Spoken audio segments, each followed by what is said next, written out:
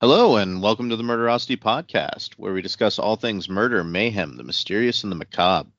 I'm your co host, Bob Hancock, joined on the other side by Rebel Roan. Rebel, how are you this week? Oh, I'm doing pretty good. I'm pretty excited about this weird case we have tonight. How about you? I am as well, and this is a weird one. I know that all cases, I suppose, are weird in their own way, but this one kind of takes it to the next level. So much so that I've read not just our show notes, but I've read several articles and whatnot on this case, and it's still hard for me to make heads or tails. And we'll point out that this is an ongoing case. So, truthfully, like the new information that we've actually just gotten today makes this even more odd. Yeah. So this is definitely gonna fill your mayhem and macabre meters up for the week, dear listener. Yes. So, what are we looking at today? So this week we're going to look at the mayhem-filled case of Houston area rapper Lee Arthur Carter. So, this takes place in Houston. Houston is a city that I'm very familiar with. I lived there more or less for a time.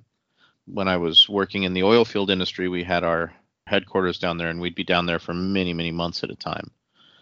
Now, Houston itself is the most populous city in the U.S. state of Texas and in the southern United States in general.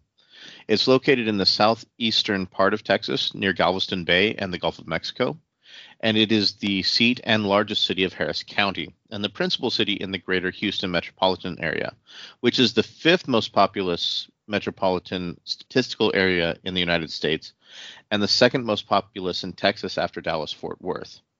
It has a population of about 2.3 million in 2022, and it's the fourth most populous city in the United States after New York City, Los Angeles, and Chicago. And it's the seventh most populous city in North America. Now, present-day Houston, it sits on land that was once occupied by the Karankawa and the Atacapa indigenous peoples, and they lived there for at least 2,000 years before the first known settlers arrived. Now, these tribes are almost non-existent today, and that was most likely due to foreign disease and competition with various settler groups in the 18th and 19th centuries.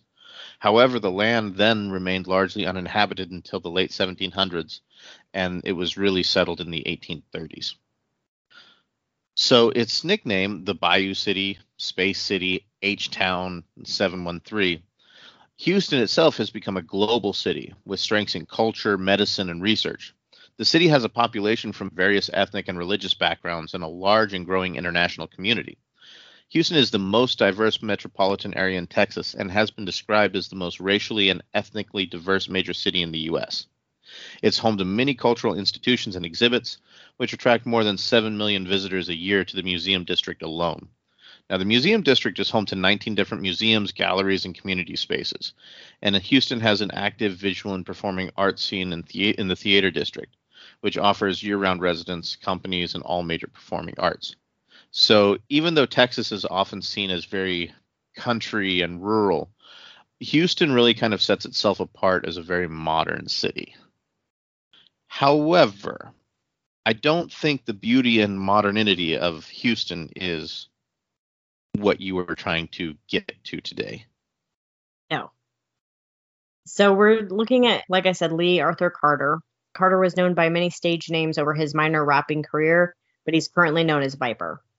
He was born in 1971 to a preacher father named Lymel and a mother named Betty, who passed away in 2021. He is father to at least 7 children, ranging from 1 to 31 years old, and per his attorney, he was employed as a real estate broker and was in the process of obtaining his master's degree in business administration. Carter began producing music in 1997 and was involved in a musical soundtrack for a low-budget film called Fifth Ward, which was directed by his brother, Greg Carter. Carter became one of the first cloud rap artists, which is a subgenre of rap that resembles trap music and is known for its hazy, dreamlike, and relaxed production style. So, cloud rap. As you mentioned, cloud rap is a subgenre of rap that has several sonic characteristics of trap music. Now, it's known for, like you said, its hazy, dreamlight, relaxed production style. Now, rapper Lil B and producer Clams Casino have been identified as the early pioneers of this style, and the term cloud rap is actually derived from its internet origins and ethereal style. Now, Nas, the great rapper, has also said that when speaking with Lil B, there was a picture of a castle with a cloud, and Lil B said, "That's the kind of music I want to make." And so, with there being a cloud there, that also led to influence. Now, cloud rap is rhythmically similar to lo-fi and chillwave, but it distinguishes itself with distorted psychedelic samples and the inclusion of rap. The genre takes inspiration from the diversity of influences and the easily accessibility that cloud computing entails. Such influences include hip-hop, drum bass, grime, trip-hop, R&B, dance, indie rock, and some pop music genres. The label cloud denotes distinct characteristics of the genre, and like Cloud's rap lyrics sometimes revolve around themes of love and betrayal, as well as the more typical themes found in popular music such as sex, drugs, and alienation. Now, frequently vocalists will use nonsensical catchphrases and Twitter baits, such as interjections like swag and references to being based, which highlight kind of a sense of self-aware absurdity as an attempt at parody while embracing its genesis in internet culture. Rap Cloud also pulls from a diversity of rap sounds and locales from both the East and West and South. Now, in particular, cloud rap often utilizes looped samples from female singers, and often those whose voices have an ethereal quality to them. Often, cloud rap is released independently of record labels, and cloud rap artists rely on internet services such as SoundCloud, YouTube, or Twitter to distribute and to promote their music. However, again, I think that that's not your base for being here. No. So throughout the early 2000s, Carter expressed frustration at his obscurity and limited exposure. He released 9,900 Haters on the Wall, in which he claimed that out of 10,000 people that heard his album on the CD Baby website, only 100 had bought them. In early 2013, he finally got some exposure from a 2008 song that he released, which was posted on YouTube. The title, also the album name, was "You Cowards Don't Even Smoke Crack," and it garnered over 4 million views. It has since become an internet meme and is by far his most popular album. Carter was known as bizarre with outrageously violent and drug-centric lyrics. Beginning in 2014, he began releasing as many as an album per day on average, a lot of which consisted of recycled or revamped material.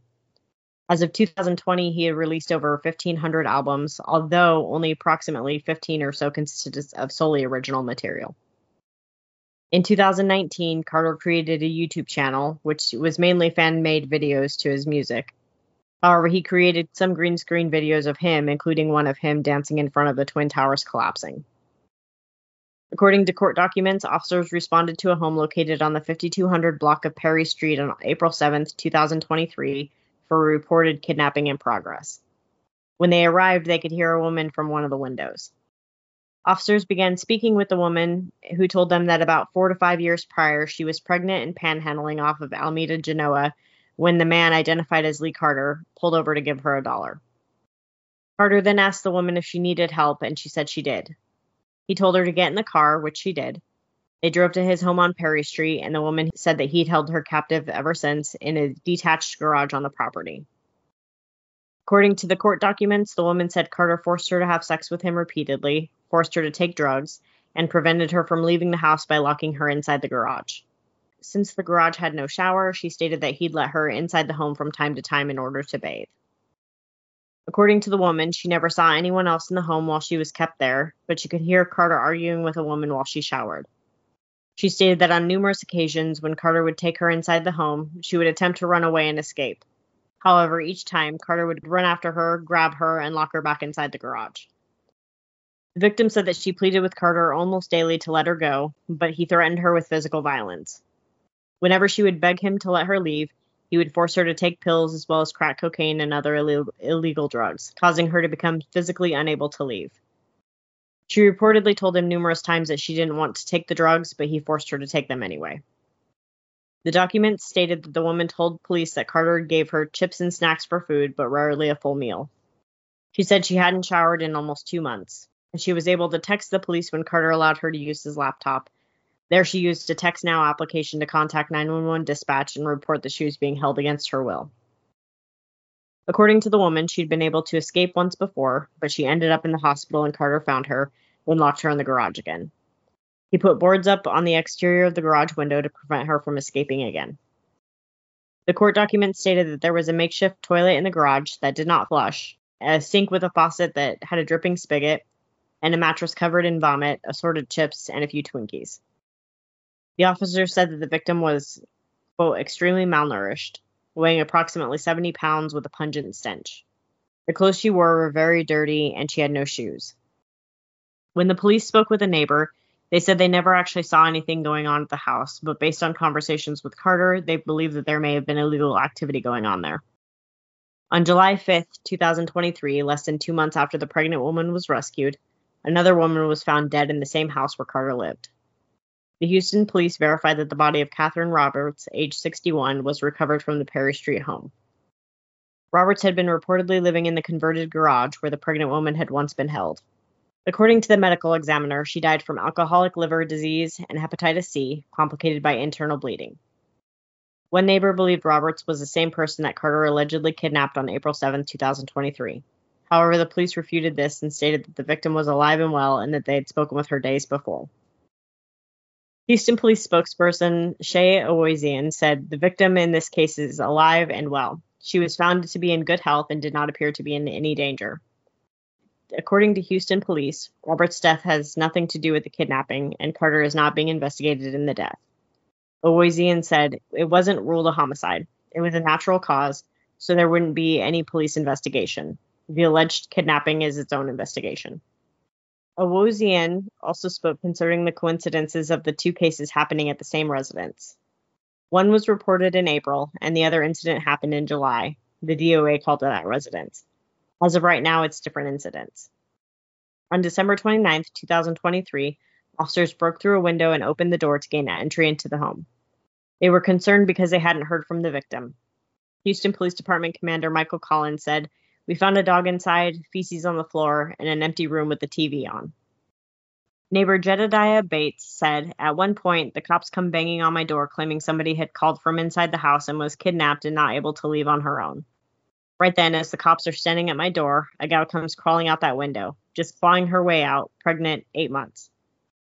Court documents don't show if she ever gave birth, and if she did, what happened to the baby." Houston police confirmed they received 8 calls for service to the house in the past year alone.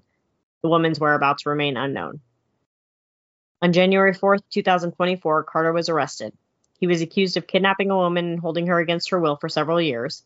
He was charged with aggravated kidnapping and was booked into Harris County Jail with a $100,000 bond. The accusations against him are so concerning, the judge cleared the room before reading aloud court documents. So here, you've mentioned aggravated kidnapping. Mm-hmm. There are some very important differences between kidnapping and aggravating kidnapping. So kidnapping is the instance when someone abducts another person for various reasons. The abductor often takes the victim to a remote or faraway place to ensure the person taken is not easily recognized or able to get away. Most instances of this crime have no aggravating factors. Penalties are issued based on these usual kidnapping instances. However, there are specific guidelines followed to determine if the criminal actions are considered aggravated based on some criteria. It is often these aggravating factors that cause a person to find him or herself behind bars for a lengthy period of time. Additionally, compensation may have to be made to the family of the victim or the person abducted. So what aggravated kidnapping is when a single kidnapping charge is elevated to aggravated, this usually means that there were additional factors present for the crime to become worse in the eyes of the law. To become aggravated, the kidnapping often must have some kind of violence, injuries to the victim, ransom demands, or similar issues attached to the crime. Dangerous weapons are often involved with aggravated criminal actions with the intention of harming or intimidating the person taken. Additional charges may be issued based on various elements of the crime, but these are usually saved for injuries, death, and dismemberment of the targeted person. Now, if multiple persons are taken, then each person is counted as one charge, so penalties are usually much harsher when more than one person has been abducted. This guy has been intimidating his victims. They're being sexually assaulted. That's why this is not just a normal kidnapping. Mm-hmm. So, what did his defense lawyer have to say about this? Carter's defense lawyer, George Powell, said that he did not kidnap the woman, but that they're in a romantic relationship with a child together. He stated that witnesses who know him will, quote, have ample evidence to demonstrate that they've been in a relationship for years. After being released, Carter went on to say he's innocent, and he made multiple social media posts declaring that, as well as advertising his music. He also said he had only lived in the Houston home for 13 months. According to corporate records, he owns and operates a moving company registered to that address. Outsider Records, who is associated with Carter's Viper persona, made the following statement on January 5th, 2024. Hey everyone, after hearing the news about Viper, I'm cutting all contact with him. I am obviously shocked and lost for words. I want to say I had no knowledge or involvement in what he was doing. I have heard conflicting reports about the allegations, but to me the $100K bail speaks volumes. Everything purchased will be shipped out and refunds given where they are asked for. After that, I will close Outsider Records down permanently. Thank you for all your support over the years. It means a lot to me, Kettle. Carter was scheduled to appear in court February 13th, 2024, and he planned to plead not guilty. However, after he bonded out, he broke the judge's orders not to have contact with the victim, so he was rearrested and is due back in court around the end of February. So, this guy is a very, very special case. Now, when you look up Cloud Rap, for example, you will see him there. You will see Viper's name on the Wikipedia page. You'll see it on multiple sources because he was very influential in its founding. However, this case just boggles my mind with the amount of opportunities really that law enforcement had to step in and do something about this and didn't. I know that's absolutely going to shock our listeners that I'm pointing that out, but it's egregious in some cases. I mean, they were called there 8 times. That's not a small amount. It's not a small amount. The neighbors knew something was going on. People knew that it was rough. Mm-hmm. Yeah, it's just another moment where I feel like things could have been done differently. And this poor woman that was there for years, like, I can only imagine the absolute trauma that she's suffering because of this. And then he was let out on bail, and at the time of this recording, we literally just got this information about him breaking the judge's orders within a day. So it's absolutely insane, like what this guy thinks he can get away with. Maybe because he thinks he's got status or clout or what have you, but this case, it's weird, it's crazy, there's mayhem, it's definitely macabre. So I hope your guys' meters were filled this week on that. And yeah, so since this guy was responsible for several of them, what do you say we get into our missing persons case of the week? Yeah, sounds good. So this week's missing person case focuses on Rebecca Fudge Schnarr, who goes by Becky. She went missing November 24th, 2022 at the age of 17. She was last seen around 10 a.m. on Moffat Road in Iroquois Fall, Ontario, Canada. She has long blonde hair and glasses. She was last seen wearing a hoodie, jean jacket, jeans, and gray boots, and was carrying a white floral patterned bag. Per a news release, Ontario Provincial Police stated, intensive search of the area and a public appeal at that time found no traces of Rebecca. Members of the South Porcupine Crime Unit were still searching for her 6 months later, but still have not found her.